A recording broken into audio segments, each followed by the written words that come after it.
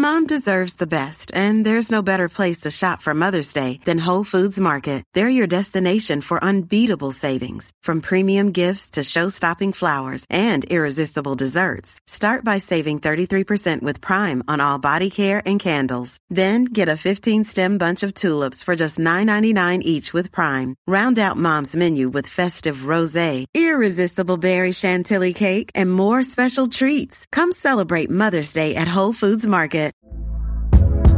Hey there, it's Michelle Norris. I'm host of a podcast called Your Mama's Kitchen. When I travel, I'm usually looking for a way to find a taste of home when I'm not at home. And one of the things I love to do when I am at home is entertain. And Airbnb allows me to do that. When I was in California recently, I rented a house that had a great kitchen. And when we were sitting around the table, we were all thinking, we're in someone else's house. Someone could be in all of our homes as well. If you have a home, but you're not always at home, you have an Airbnb. Your home might be worth more than you think.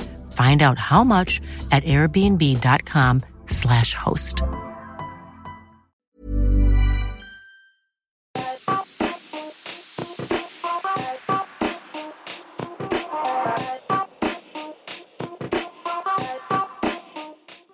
Welcome to the Watford Buzz podcast. Matt Messiano and Jordan Weimer here today. 2 games to chat about, as well as other things as well. Shall we start off, Jordan, with Palace? Because we weren't able to get together after that game. Horrific performance. I don't want to dwell too much on it because it was that bad, but it's important because I think everyone got a bit of a lift, a bit of, maybe artificial hope after the Aston Villa game, and it came crushing down again at our feet after witnessing that dismal display at home to our rivals really in Crystal Palace. Yeah, I mean it was really a crash down to reality, wasn't it? I think everyone was feeling, as you said, pretty positive after Villa. Changing shape, kind of looked a little bit more hopeful. We saw some things that kind of gave us some promise and some hope, and I think a performance like that against Palace, which is pretty much as badly as it could have gone. There's a brief moment where you kind of feel like we've got a chance to turn things around when we equalised so quickly after the first goal, but from then on it was just kind of dominance from Palace really. We didn't really get back into the game, and yeah, it's depressing. It's hard. There's obviously as you said, we could go through it in much further detail. I'm not sure anyone really wants to listen to that at this point. It was a difficult game to watch, and it was a tough one to kind of sit back and consider afterwards because there's so many negatives to kind of go through in that one. What were some of the key negatives? I just thought we just weren't able to compete in so many areas of the pitch. We should have been a little bit more offensive at times. Again, I don't think we committed the players forwards that we sometimes hoped to, or at least kind of allow ourselves to be in a position to contribute to attacks kind of further up the pitch. Things got quite stretched, and then defensively we weren't as solid as we had been. But I just thought the balance of the team, we weren't kind of defending as a team or attacking as a team. It felt very disjointed again. That's always when we look bad. Of course, any team looks bad in that situation, but us in particular, we're very, very prone to looking disjointed. And I think that when you have a performance like that and it becomes exposed, you see how dangerous it can be. We did a better job, obviously, against United, but I think there were some big holes there. And you can question some of the decisions that were made in terms of substitutions and stuff, but I just thought that we're not at our game, and in a match we had to impose ourselves a little more rather than letting Palace kind of roll over us and us reacting to them on the fly as we seem to have done. I think we just didn't really do enough, and I think Palace kind of deserved that win in the end, and it was quite clear by the way the scoreline reflected it.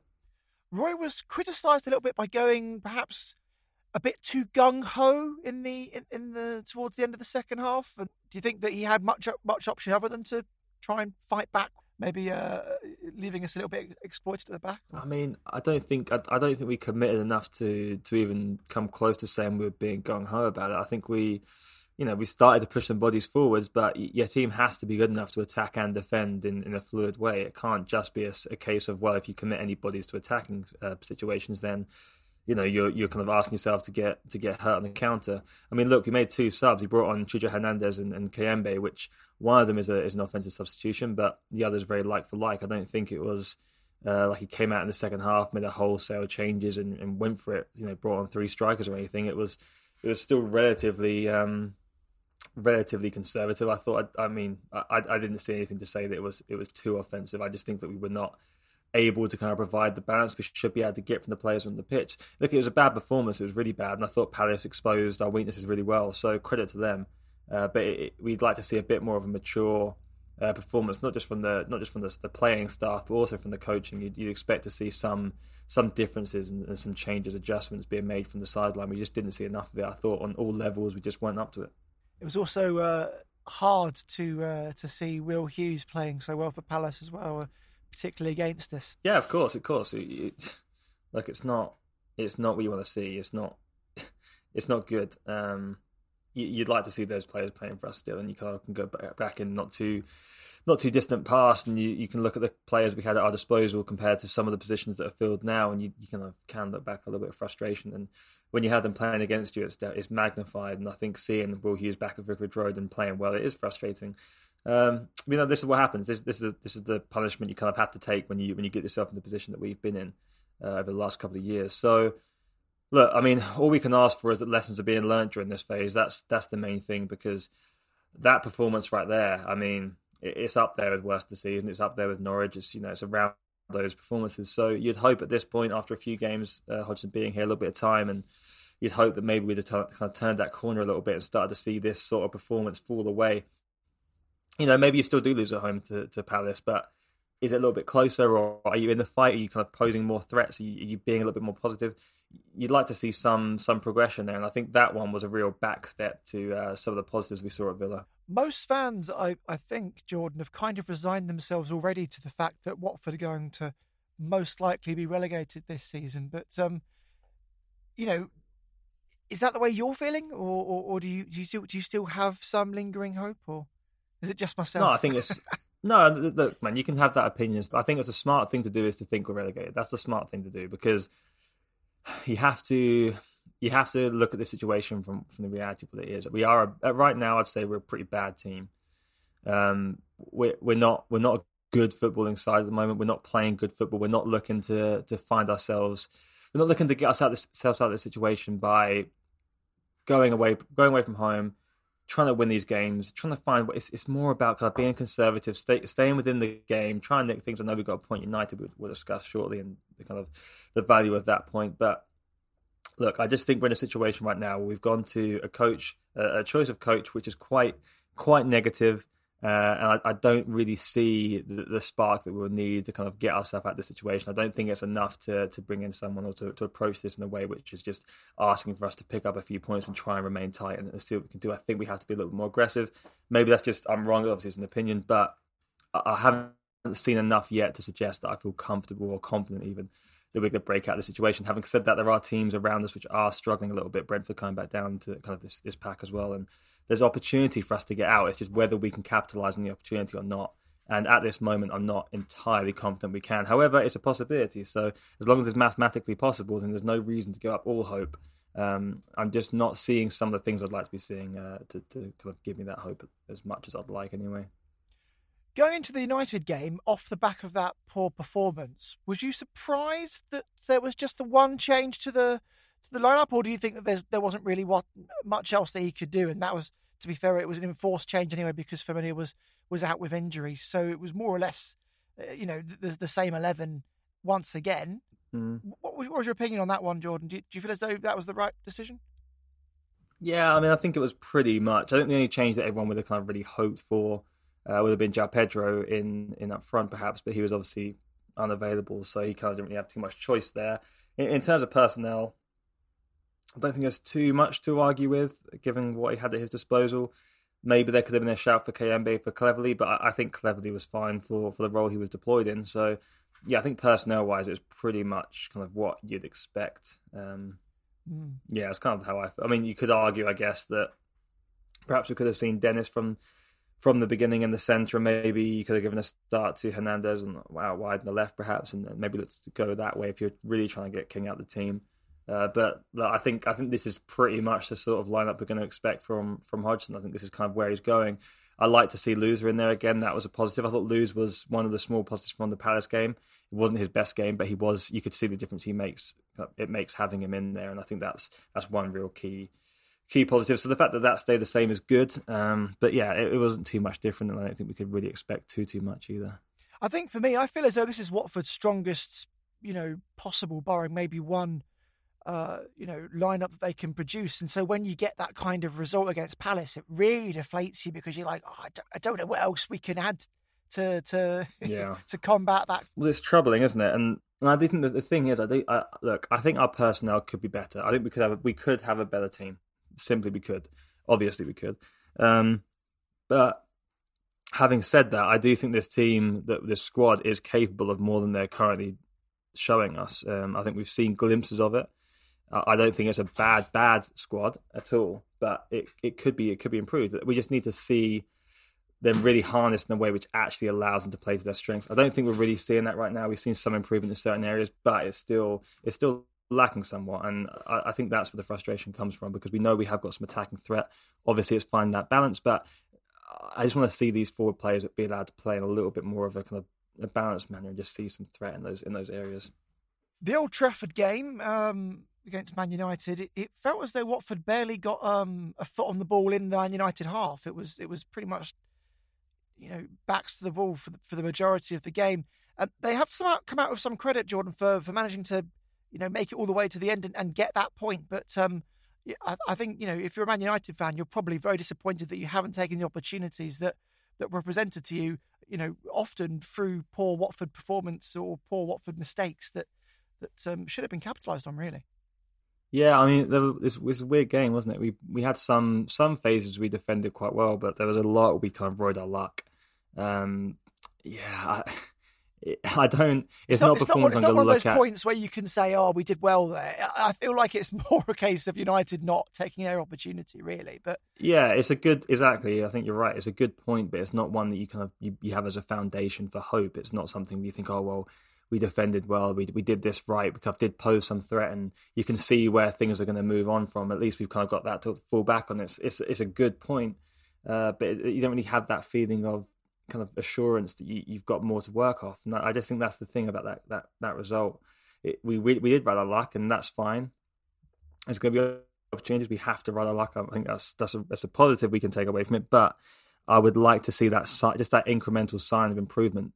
However, that game, we didn't see an absolute ton of it. I don't think we were particularly better than previous games. We just kind of got away with a few things. So there were some good individual performances. I have to say, I thought Samir was great at the back, and some defensive work was really, really, really well done. But it wasn't the most inspiring yet again. No, there definitely were some positives to take out. I mean, I think probably the biggest positive to take out of it is that before Roy joined us this season, we hadn't managed a clean sheet, for the entire season, and all of a sudden we've managed to pull 3 out of the last 6. I mean, that's it's pretty decent, really. Just looking at that fact on its own, it suggests that Watford have made improvements at the back, but at the same time, it also feels as though Watford have lost something up front, and I'm not quite sure if I can put my finger on what that is, because the personnel have only improved from the fact that we've got Ismaila Sarr back, and that we've got Dennis able to play up alongside him, but somehow it feels to me as though we're missing something there, and I don't quite get it.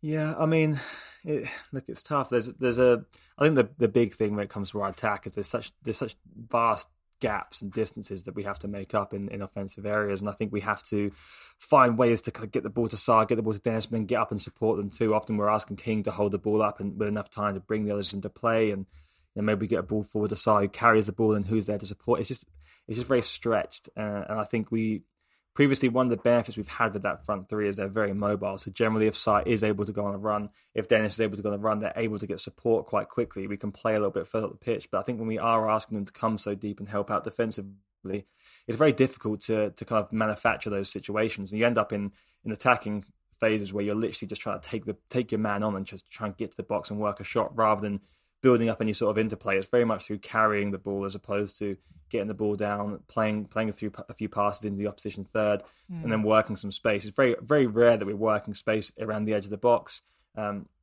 it's not a position that our midfielders or centre midfielders look to occupy at all. Everything is coming down from the wide areas. Anything that's central is generally one of our wide players carrying it infield. So we're not going to create those sorts of attacking chances. And that sort of attacking play is a large portion of how teams work their shots on goal. So if you take that out, then you are asking a lot of your players individually.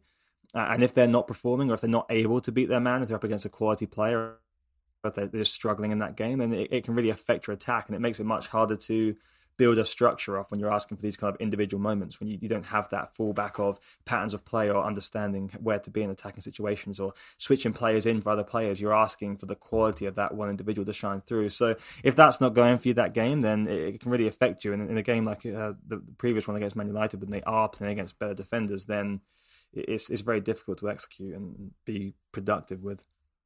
I also feel as though our quality in possession has declined somewhat, Jordan. The passing just seems to be woeful at the minute. We can't seem to accurately play a ball, that's maybe 10 yards away from the next player. We can't. What's going on? Is it Premier League players? It feels like we've just got loser on the ball, and that's pretty much it at times. It's difficult. I think we don't find. The thing is, we're playing in a sense, in a way that's not looking to retain possession, not looking for the ball. We're looking to get forward if we have the ball kind of from wide areas, looking to play that ball forward or get in early, try and run past, and it's not allowing ourselves to open up for possession. As I said, kind of touching on earlier, playing around the edge of the box.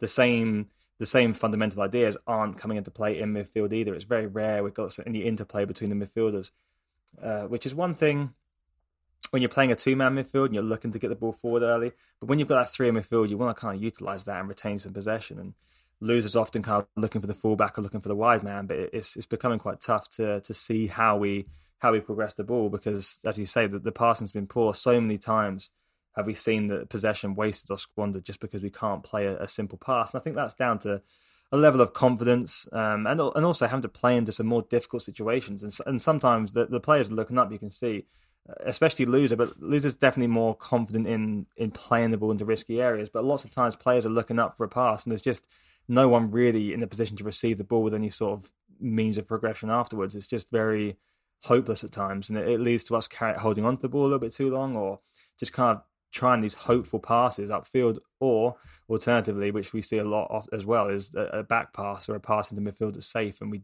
don't really do anything with possession. So it's a tough situation to be in.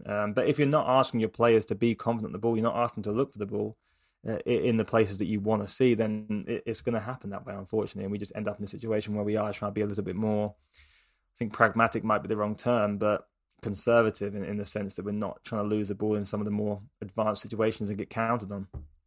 You mentioned earlier that you thought Samir had a good game against Palace, and I felt like he had another good game against United alongside Craig Cathcart as well. In fact, I'd like to include Ben Foster in that sort of defensive unit as well, having particularly good games against their old their old team, I suppose, in United. Is there anyone else that you'd like to pick out for having individual moments of of quality, despite the fact that as a team it was a relatively poor showing from them? No, I think you nailed it. I think they're the ones you look at, that kind of back three in Foster, Cathcart and Samir stood out. I think Kamara had some moments too. He's still been relatively positive, but it wasn't. There weren't great performances. But I just think Samir and Cathcart just did everything they needed to do. I thought Samir was really combative and won the ball well. He was smart in the way he played. His use of the ball was good. He did hit it forwards, kind of longer at times, and kind of played into some more safer areas. But that's fine. He did everything defensively you could ask of him. He's physical, but able to kind of move around the pitch and kind of intercept those passes, pick up the ball, recycle a little bit. I thought he was very good. Foster, obviously, some great saves against United. He came off his line really strongly. I thought his aggression off the line was better than we've seen before. He was executing it well, but he's just being a little bit more proactive, and I really liked that from him. I think it suited him well, and I think it was a good look on our defence. I think it allowed us to be a little bit more aggressive defensively too, because you've got that keeper that's pressing it behind you as well. So that was positive. But apart from that, honestly, it's hard to sit down and say there were real kind of good performances in there. Mm. There was some carrying from Sissoko against United, which was good. There was a couple of players in particular who managed to take the ball out and beat a few players. Just didn't really have the option on to continue it past that. But look, they're still not. On the whole, they're still both. Even though the kind of the rewards to 2 games are different. The performances themselves are still not great, I'd say, across the two. Ismaila Sarr didn't have a particularly great performance, but it will require him to have some good ones if we have any hope of getting out of this by the end of the season. Currently, we're not sure about his availability for this upcoming Arsenal fixture. He was receiving treatment at the end of the United game, and we're still not really sure what the actual issue is there. Do you think it could be something to do with the issue that he had earlier with his knee, or? It could be knee. I'd say that. I mean, I'm really just making a judgment assessment here, but it looked kind of like he was holding a bit of hamstring and maybe just kind of a bit of a tweak. Hopefully, it's something that's relatively minor, but I think it's probably one we're not going to know too much until it kind of comes down to the team news on. I guess the game's on Sunday, so we get the team news on Friday. But hopefully he's available. Obviously, we know how crucial he is. He hasn't had his best game, but I do think that he's obviously going to be a big part to whatever we do in terms of trying to stay up. So him being available for those sorts of fixtures, especially against the bigger teams, I think is crucial. Having that pace and the ability to break on the counter-attack, we need Ismaila Sarr in there. We have to have him and Dennis to give us the best threat we can. And hopefully that he's able to play and hopefully to start, more importantly. Yeah. Joshua King was also seen to be hobbling a bit, holding his back, I think, but it's believed that that's not too serious from what the club's been reporting. Yeah, I mean, I think if you're playing on with a back injury, generally it's probably be relatively minor. If you had a serious back injury, you're probably not going to be staying on the pitch. So I think it's probably going to be something they're just going to have to monitor during the week, and he'll be good to go if needed. Although it wouldn't surprise me too much if Josh King is to make way. Should João Pedro be fit, I wouldn't be entirely surprised if we saw him in there coming into this one, or maybe I'm just kind of a bit of wishful thinking that we'd see Pedro start. But at least we have other options. He's been unlucky to miss out, really, hasn't he, Pedro? It's it's not like he's not in good form. He's been showing promise every time he gets his opportunity. Yeah, he has, and we talk about kind of interplay around the box and someone that's able to help us in the situations where we want to retain a bit of possession. He's not. I think Josh King is better at running channels and holding the ball up in that capacity, kind of winning throw-ins in the other half, and etc. But I think João Pedro will at least give you a little bit more quality when it comes down to that final third play, whether it be getting shots into goal, or getting himself into good position to score, or bring the others into play when he's in those tighter areas. I like João Pedro. I like how he carries the ball from deep. He's also someone that can come back and offer you something defensively too. I think that sometimes gets a little bit overlooked. There's not too much, in my opinion, as to why you wouldn't want to see João Pedro in that central position. So I think given the situation we're in, the type of game we're going into and what we'll need to see in terms of players coming out there and helping us kind of be a little bit more precise in that final play and that kind of around the edge of the box and getting into that final third. I like how João Pedro offers a little bit more in that sense. So maybe I think it's probably likely that Hodgson stays with King. I think just he appreciates that work rate and the intensity he can provide. But I think the stage we're at this point in the season, I would like to see us be a little different. In terms of that area of the pitch for Watford, it's got slightly lighter after it was confirmed that Ashley Fletcher has completed a loan move to the MLS, joining the New York Red Bulls on an initial 6-month loan with an option to buy.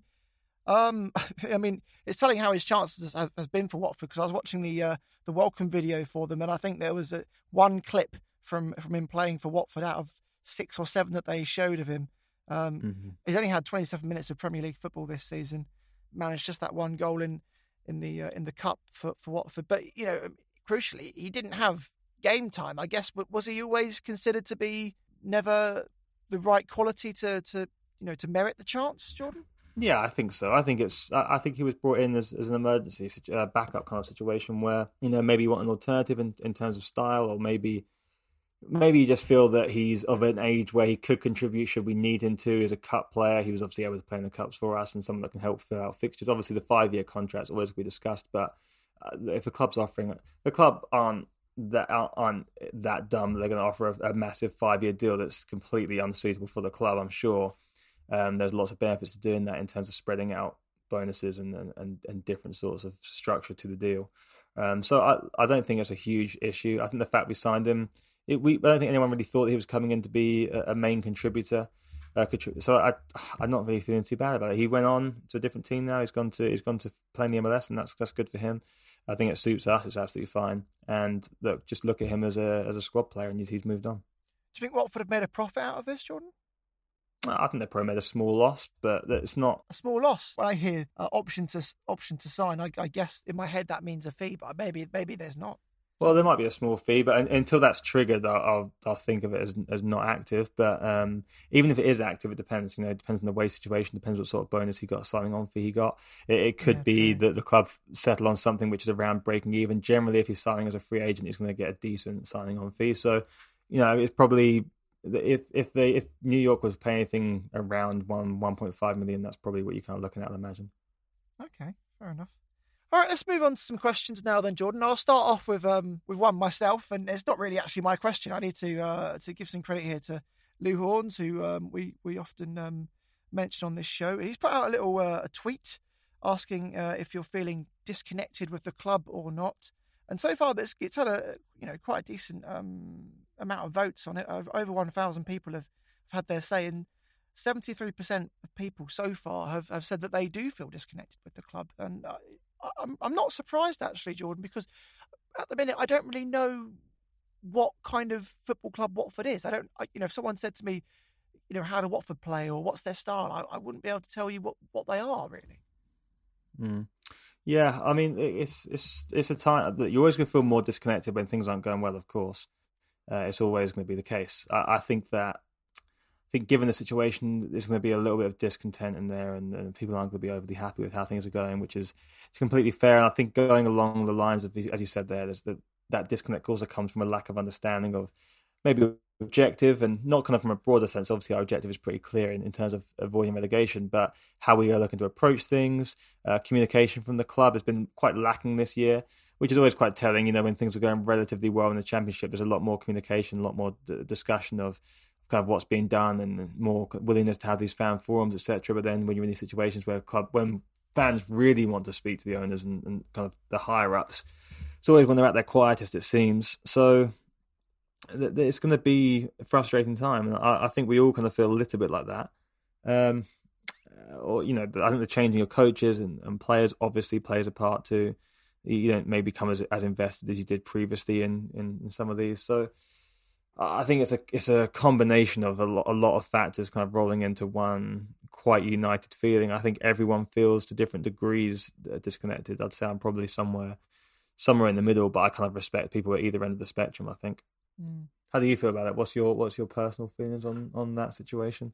Well, I just don't feel as though I understand the club, and it makes it difficult for me to get behind what the plan is. I kind of get what you're saying there. I think what you're trying to get at is that the comings and goings kind of coaches, players, it's not so much of a deal if you kind of know what you're in for, you can see the direction things are going, where you at least see kind of an idea of the objective. But once you start to lose track of that, and you end up just feeling quite separated, and everything feels quite kind of off the cuff, it starts to feel less engaging, and you don't really kind of know what you're attaching yourself to anymore, apart from the colours in the stadium. So I get it, and I think until we do see those changes, I think there's going to be a pretty consistent view of that, a feeling of that same thing. I don't think it's going to change until we see more from the ownership there. Maybe things like some discussion from the owners, and some maybe a fan forum or something, just to kind of explain.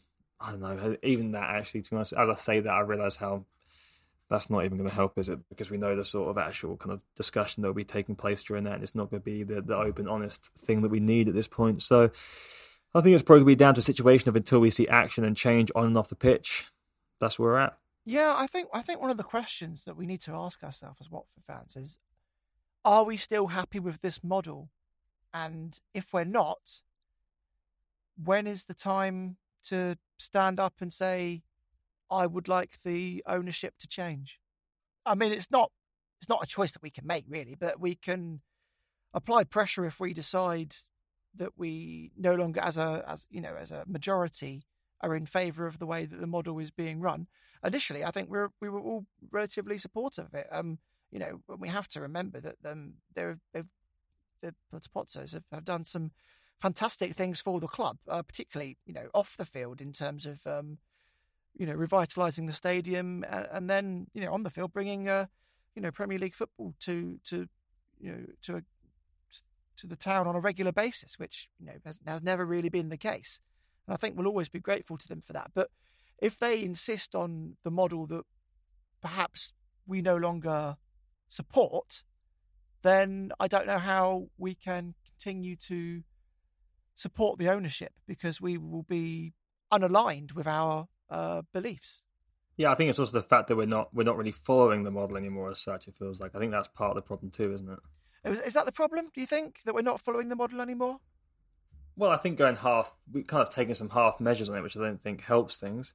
And we I think that's where the disconnect comes from in a lot of ways. We don't feel like we know that the direction we're all pulling in, so it feels disjointed and it feels hard to kind of get behind. That's the impression I have. But look, I think these discussions are going to continue for a while yet as to whether we're doing the right thing and the ownership are in the position to, or making the right decisions. I think everything's going to be very heavily scrutinised until there's a bit more resolution on it. Yeah, I think we're some way away from people, asking for the POSOs to step aside.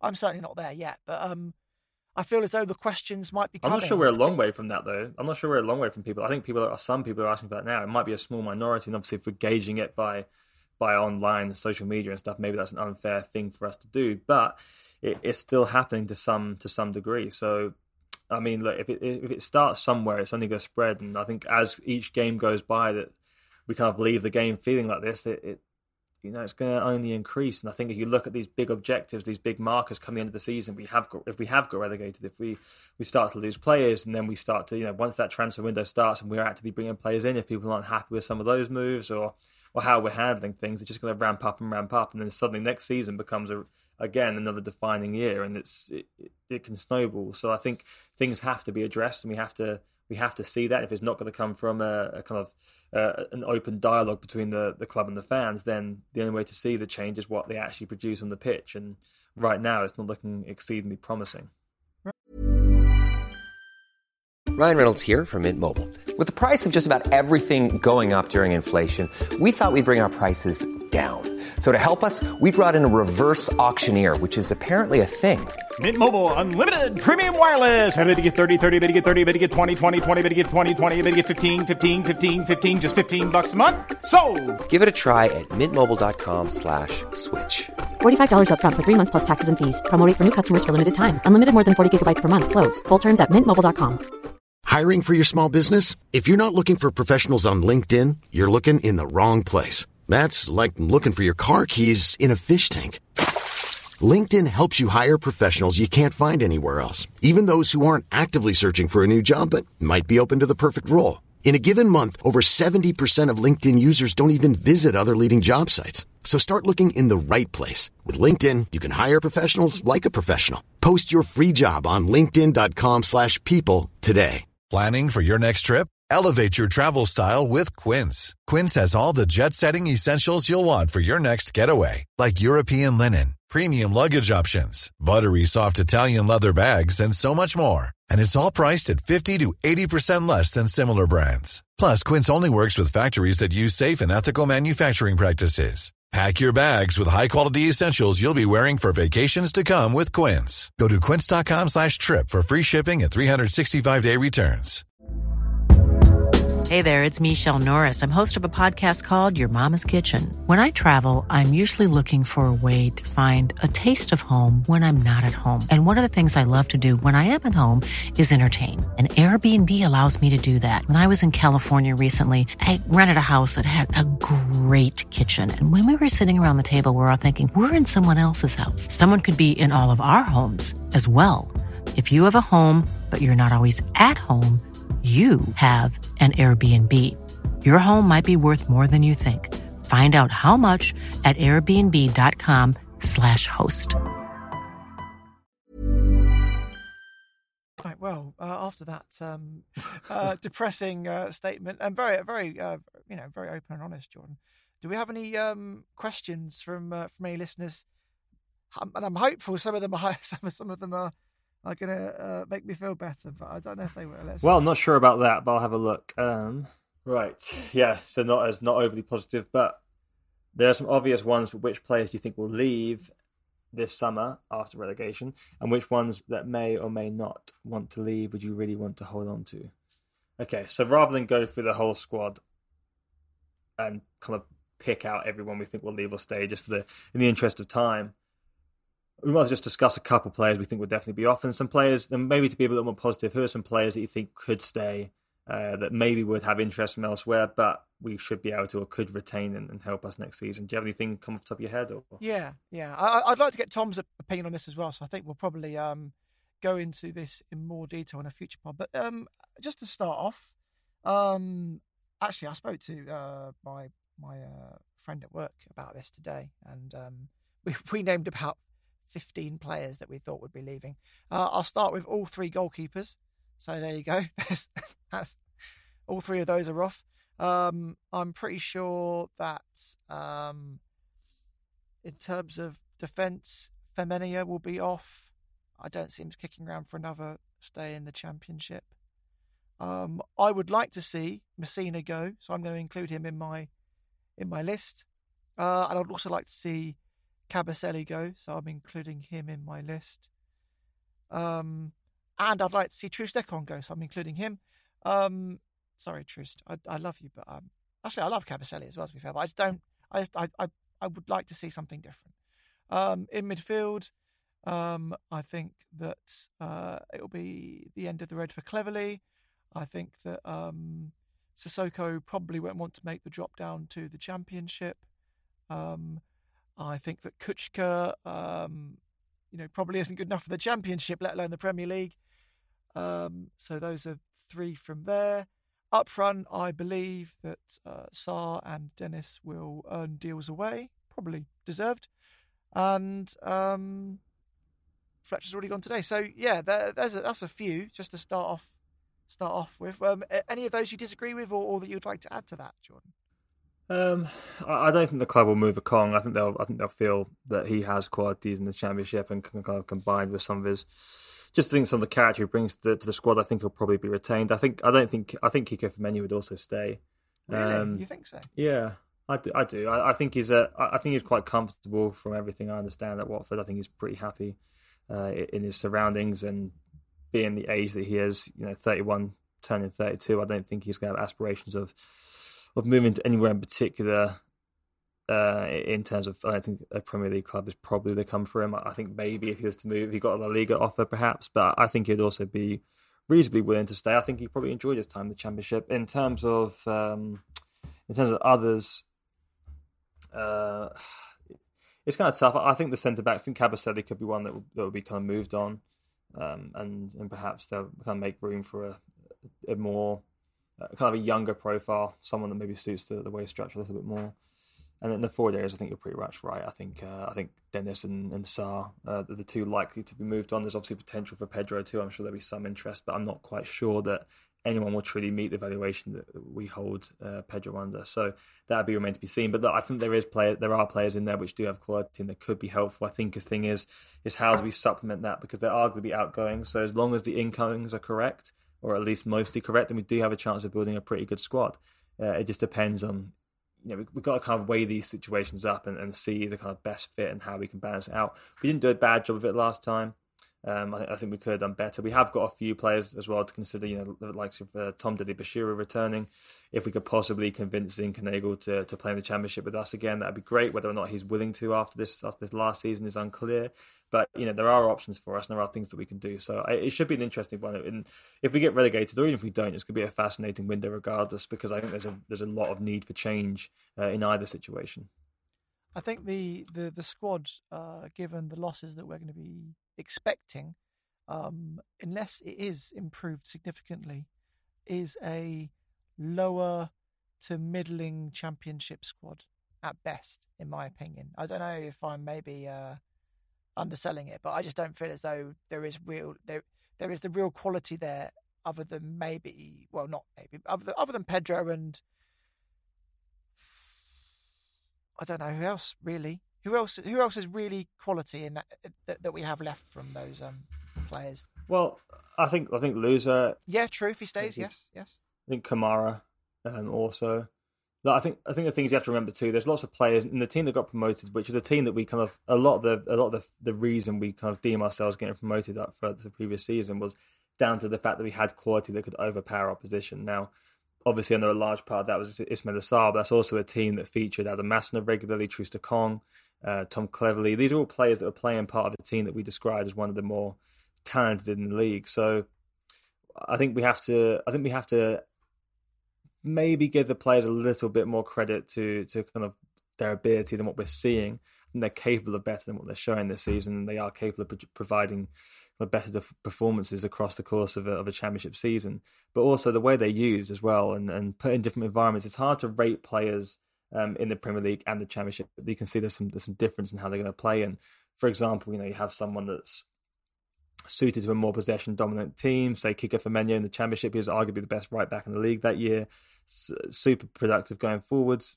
Did well defensively, but you put him in a team where it's kind of asking a little bit more of him defensively. He's not able to show that offensive mindset, and it kind of disrupts things a little bit. So I think we've got to be a little bit more generous there. I wouldn't say lower Championship by any means. I think we could most likely be a playoff team. But as I said, it's still kind of down to decisions that we have to make in those crucial areas and kind of balancing out those incomings and outgoings. Because obviously it's a team sport, it's a squad game as well. Over the course of the season, you have to make tons of changes, especially in the Championship. So it's hard for us to judge right now. I think it's very difficult to sit there and say what our position would be based on our team currently, because we know how many changes there will be. So it's a real tough one to answer. I think it's one that kind of remains to be seen. Indeed. Okay. So this one's from Frederick. For real, what does Tom Cleverley contribute to the team? Do you have any feelings on that first, Matt? I think he contributes quite a lot in terms of his leadership qualities. He never gives up on the ball, which I think is very admirable. And he's very likable, which as fans, most of us really like him, and I imagine the players are also like him as well. And I just get that feeling that when you like somebody, you kind of work even harder for him. In terms of what does he have on the pitch to offer, other than his sort of like dogged determination? As the years go by, less and less, unfortunately. It's clear that he's not able to last 90 minutes anymore, which is sad. And I think that his passing is showing signs of getting worse. But let me hand over to yourself, Jordan. Yeah, I think he's I think that the main thing he offers is industry. He's gonna do what you ask him off the ball. If you want him to play a certain way, he's gonna give him everything. He's gonna give you everything he can. I still think he does have some use, and I still think he'd have some use in the Championship if used correctly. But look, he's a player that is going to always provide you more off the ball than on it. I think in possession he can be fine, but if you're asking him to play in some difficult areas, and especially when he's not getting much offered to him when he does have possession, he's never going to be the person that's going to find that gap, like say Loser. So it's a difficult situation for him. It's not ideal for him right now, but I think he can offer a significant amount when it comes to closing the opposition. But is that enough? It's up for debate, and I think that's why people feel the way they do about Tom Cleverley right now. Okay, questions. I did get a couple messaged. This is a question from. I actually don't know the name of the person that sent it. It's from an account called the Chef's Table Event UK. So anyway, it might be his name. Maybe it's Chef's Table. Anyway. What FC question. Is it a bit simplistic to think we should be in a healthier position than when we were relegated 2 years ago? 3 players out of contract with 10 million plus in annual wages saved, contractual wage reductions in all new contracts. Do you mean financially that we should be in a healthier position? Yeah, financially, but also in a position to... 2 seasons ago? Yeah, and in turn put in a position to challenge perhaps better because you have a more stable financial situation. Yes, I can see that train of thought in the sense that we have the new players signed theoretically based off what we've been told will be in a position where they're not going to be obligated to pay them Premier League wages, which we were for a portion. And in many ways, I'm sure hamstrung us a little bit in terms of who we could bring in because we knew we were committed to paying a certain wage for some of the bigger earners, Andre Grays or Etienne Capoue, etc. So that is a potential. And of course, if you are getting the income from the players you're looking to sell, we know we'll be looking to sell Sarr, Dennis. Then that's two guys there you're looking to make some money off. So yeah, in a way, we might be in a position where we could go down and look to actually spend a little bit in the market and try and find ways to bring players in that suit the team and look to progress us a little bit, maybe look domestically a little bit more and kind of look within the Championship, as opposed to last time. We did stick with what we had with a few additions, quite a lot of the players we had were still kind of left over from that previous season. So yeah, it might be a different approach because of the financial situation we're in. I think it's a good question. I think it's a good point to raise because it is slightly different to the previous year. We were in a little bit more of an awkward situation, especially when we're still adjusting to the kind of changes through COVID too. And we had a lot of players to kind of rehome. It was quite a difficult situation. And we actually did an okay job of finding our way through that minefield of a transfer window. So I think this time I think it's definitely a good point. You could argue a better situation there. How do you feel about that? Yeah, I mean, obviously we don't know the figures, but I feel as though, based on the things that we do know, things like the fact that we've changed a lot of the contract situation so that people will be, getting a slightly reduced contract as per the terms when we get relegated. Sorry, if we get relegated, and the fact that we haven't really made many massive transfer payments in terms of big spendings this season, so we should be relatively okay, I think. But again, I don't know the real ins and outs of what the balance sheet says. But I feel as though the chef's table is correct that that we will probably be in a healthier position being relegated this time, which will hopefully help us to be a bit more challenging in the transfer market. We'll take a few more risks, yeah. Take a few more risks in the market, perhaps. So yeah, a little bit that's kind of a positive question and a point that we hadn't considered or discussed yet. So thanks for that chef table event.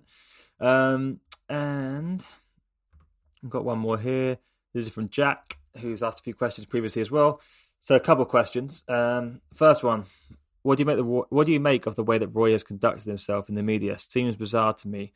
How do you feel? Quite derogatory, he said. How do you feel on that one?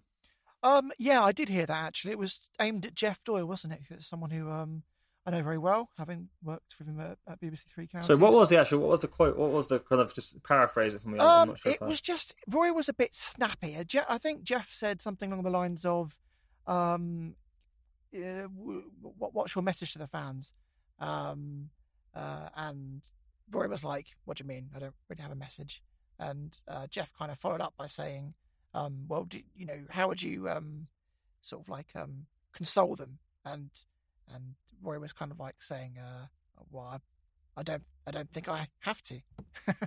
And I mean, it's after the Palace game. Yeah, and I think I think it's very honest of Roy to say that, but I do feel as though the fans kind of wanted an apology, or I don't know, maybe the fans wanted at that point, the kind of like aged old sentence that comes out all the time, which is sort of like, we're gonna carry on fighting, and we're sorry that you saw that performance. And even though sometimes we don't even believe the managers mean it, no. And so I suppose it kind of feels nice that Roy was being honest. We kind of wanted it because we felt so hard done by after that game. But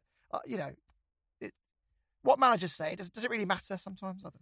Well, no, it doesn't, but it could, though. I think that's one of the things that you feel like disconnection from the team. Again, I know not every club has this, and a lot of clubs would like to have a manager that spoke a little more openly, but there's nothing really stopping them out. I know you could maybe say that it maybe kind of digs his own grave if he points out mistakes in his own conference when you've got an ownership that are watching you the whole time, but they're just as aware. I think it would be refreshing to have a manager in that situation and say, look, I got something wrong. This is what I got wrong. We're going to try and rectify it. These are decisions we need to make going forwards. We have to find ways to be better. Apologies to fans, we're sorry, but look, this is our intention. We didn't go there to set out to lose, of course, but we can say what went wrong. We can see what went wrong. We're going to work on it and make sure this doesn't happen again, or try our best to make sure this doesn't happen again. Now, you can phrase that in whatever way you like. You can be as clear or as kind of aggressive with that statement, or you can kind of sugarcoat it a little bit and make it a little bit more tempered, whatever you feel, but something a little bit more honest, or at least kind of open to understanding as to why the fans feel a certain way they do, or at least kind of say, look, we feel the same way. This is our mess up. We made a mistake here. This is how we're going to fix it. No one's going to hold you in it. No one's going to judge you negatively for having that open dialogue with the fans. No one's ever. If they do, then that's on the fans. So I think we've asked so long for coaches and players to speak a little bit more openly, a little bit more clearly, and kind of not talk. I say talking down to us isn't the right idea. Maybe it's a little bit unfair to say, or it's not necessarily patronising, but we all know it's this kind of this considered response without any real content to it. It's just empty and kind of fluff. So it would be nice, and I think that would be certainly better than what we got, or what you kind of told me about there. But maybe even just a kind of traditional standard managerial response to have been a little bit more palatable than what we actually got. Yeah, okay, last thing real quick. Where on earth is Sierralta? Have we seen the last of him at Watford? I don't think we've seen the last of him. I think that he'll probably be a part of a championship team next season should we get relegated. And yeah, he's just not being favoured, whether that's through him being a little bit stiff perhaps, or maybe we just don't want that sort of aggression in the central area, and Hodgson feels that Samir is better. I think it's fair to say that given the situation, the way we're asking to play, Samir probably fits the team a bit better. And I think Craig Cathcart's just a trusted player for Hodgson. What about you, Matt? I don't really think that you can argue too much about the fact that Samir and Cathcart have been chosen, because they are quite honestly doing a decent job, and it's hard to say that considering that we've been losing games or not playing particularly well. But those two have been doing relatively well, so I don't feel as though Sierralta needs to be put in straight away. But what I would say is, why isn't he on the bench? I'm not quite sure why Kabasele is being favoured over Sierralta. Maybe it's just my old kind of like hang-ups here, but I never really thought Kabasele was that great, and I do rate Sierralta, although what I have seen of him in the Premier League so far this season when he has played, he has made a few rash decisions and, probably not given himself the best light to that he's shown. So, there are those mistakes that he's made this season. But I'm surprised that he's not on the bench at the very least, but hopefully he doesn't get too angry with that, because I think we'll need him next season in the Championship. Yeah, agreed. Okay, I think that pretty much covers everything, Matt.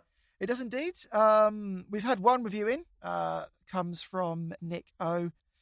Nick says, it's a great pod, 5 stars.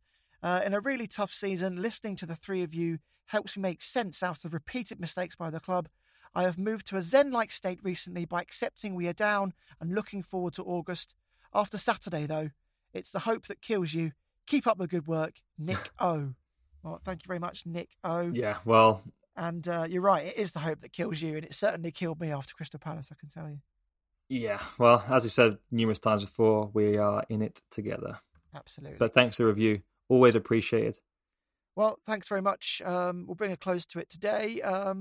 Where's Tom then? I suppose was he on the allotment again, Jordan, do you reckon?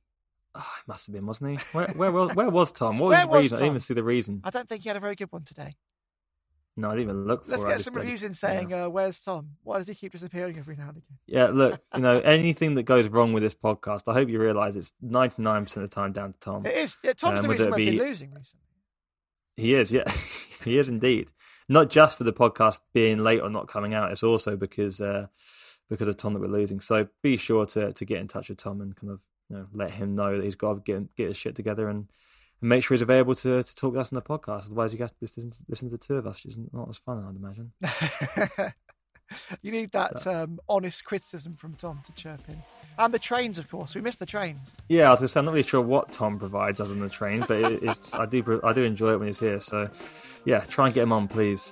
All right, then. Well, from myself and just Jordan this time, we've, got through it after talking about some disappointing games. Hopefully Arsenal is going to be a great one. We've had some good games of Arsenal in recent years, haven't we? Hopefully this is going to be another classic. Yeah. Because I remember that Guardiola effort. That's the one that I remember all the time. Whenever I think about Arsenal, for sure. Yeah, that was a great game. Were you at that game? I was actually, yeah. I was. Yeah. It must have been that considering we've never actually met, it must have been a ton of actual games together. I mean, especially home games, but away games too. Yeah. Ships crossing in the night, hey? One day we'll go to a game together. One day. There you go. Well, there you go. Hope. Ending on hope. Yeah, and again, I think it would be nice for us to discuss, if things go well, it'd be nice for us to sit here and discuss things in a little bit more of a positive manner and kind of break down some of the more fun aspects of the game rather than sit here and discuss the negative. So on to the next one, and for some reason I'm still looking forward to it, despite the fact that I know we probably shouldn't. Yes, good stuff and good words, Jordan. Thank you very much. Well, thanks again. It's myself, Matt Messiano, and Jordan closing it out. It's been another Watford Buzz, and we'll see you after Arsenal. Goodbye. On your ones.